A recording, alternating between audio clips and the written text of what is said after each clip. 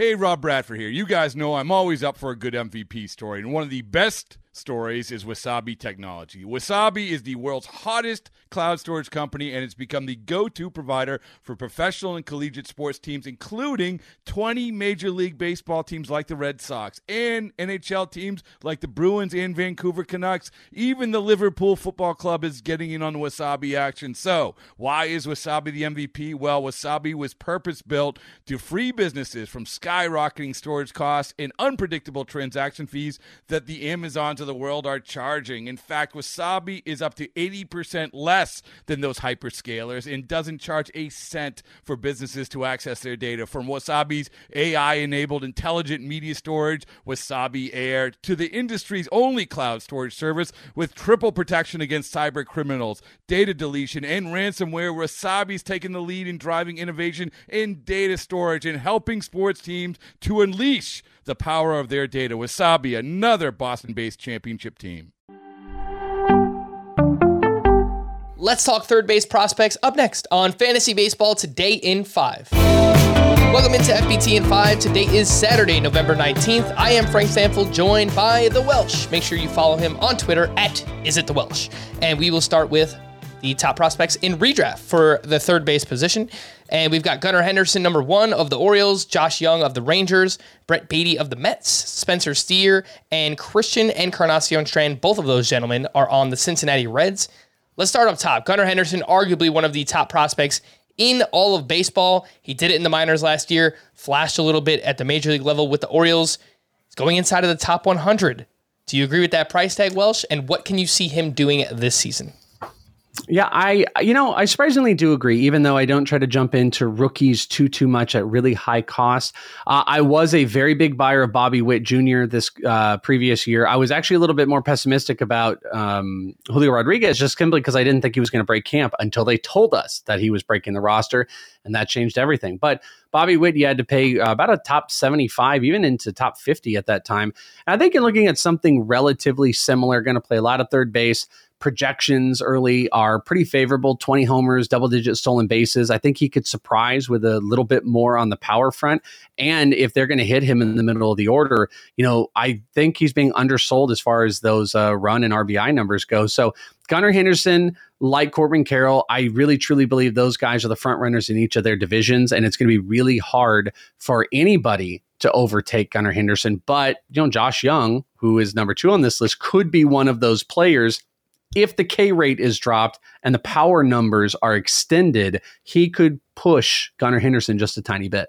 Speaking of Josh Young, he had a 38% strikeout rate in the 26 games he played with the Rangers. However, the strikeouts were never really that big of an issue in the minor leagues. So I wonder if, those will come down a little bit as he gets a little bit more experience. Josh Young and Brett Beatty, the next 2 names on this list, who do you think makes more of an impact in 2023? I do believe Josh Young, and to further your point, something we talked about on the full podcast of Fantasy Baseball Today is, I think it's very telling that, yes, he had a 38% strikeout rate, but he had missed almost a year, Josh Young did, and he only had around 200 plate appearances between AAA and the majors that he did all of this, that even the early projection systems not only don't have him as a 30% strikeout player, but under 28%. And this is not something that he typically was. So he's running a little bit more. His body looks to be in better shape. He's a better contact hitter than Brett Beatty. Brett Beatty puts up bigger EV numbers, and I think he's a little bit more electric as far as some of the power goes. But I think he is a couple steps behind as far as the maturation level, if you will, for the major leagues. I think Josh Young is going to break camp where I don't think Brett Beatty is. So I would take Josh Young. And also throw out here, because I know we got some other names, but something for a lot of people in fantasy are going to be dealing with, even though he won't be at this position. Jordan Walker, I want to acknowledge Jordan Walker on this list, because if he were a third baseman, he would be number 2 on this list, bar none, right after Gunnar Henderson. The problem is, this is the positive problem, he is the third baseman as far as the amount of games he played last season.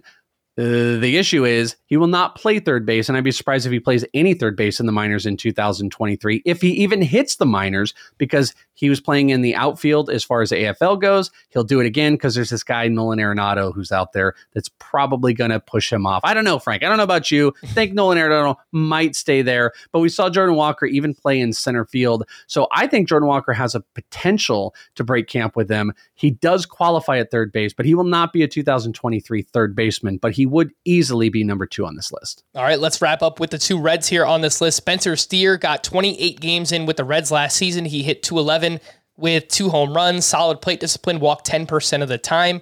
Big season in the minor leagues as well for Spencer Steer. Christian Encarnacion Strand. Looks like he might have more upside, at least just based on the minor league numbers. He hit .304 with 32 homers in the minors. Who do you think has more upside, Spencer Steer or CES? I think long-term, it could be Strand with those power numbers. For this year, for me, it's Spencer Steer. I have him above. Spencer Steer can play kind of all over the field. I love the power numbers, can walk, can run a little bit, can do a little bit of everything. Has a very Jake Cronenworth vibe to me as far as what he can do in fantasy. Strand is more of a long shot.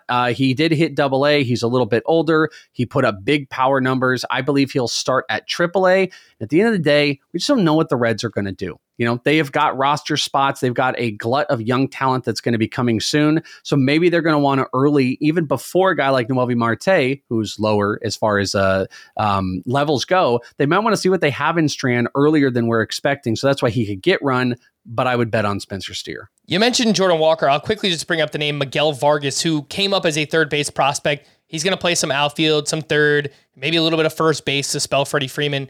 If he were still a third base prospect, where would he rank on this list?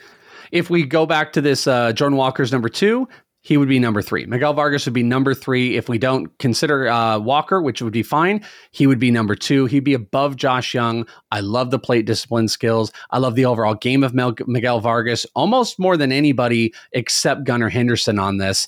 But he would be up very, very high on the list, and he would be in the tier with Walker, Gunnar Henderson, and Josh Young.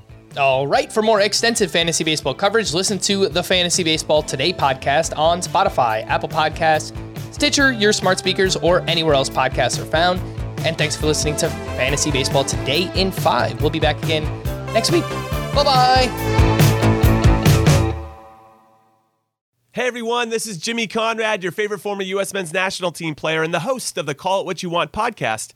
And I'm here to tell you that Vuori is a versatile clothing brand that speaks my language. It's inspired from the coastal California lifestyle, just like me. Its products stand the test of time, just like me. And also just like me, it endeavors to inspire others to live vibrant, healthy lives. Vuori gear is designed to look great in everyday life while also being perfect for any workout activity. I'm currently rocking the men's Sunday Performance Jogger, and don't let the name deceive you. You can wear these babies any day of the week and in any situation. I'm talking going to the office, running errands, the gym, whatever your heart desires, because Vuori is an investment in your happiness. For our listeners, they are offering 20% off your first purchase. So get yourself some of the most comfortable and versatile clothing on the planet at vuori.com/sports. That's VUORI.com/sports. Not only will you receive 20% off your first purchase, but enjoy free shipping on any U.S. orders over $75 and free returns. Again, go to vuori.com/sports and discover the versatility of Vuori clothing.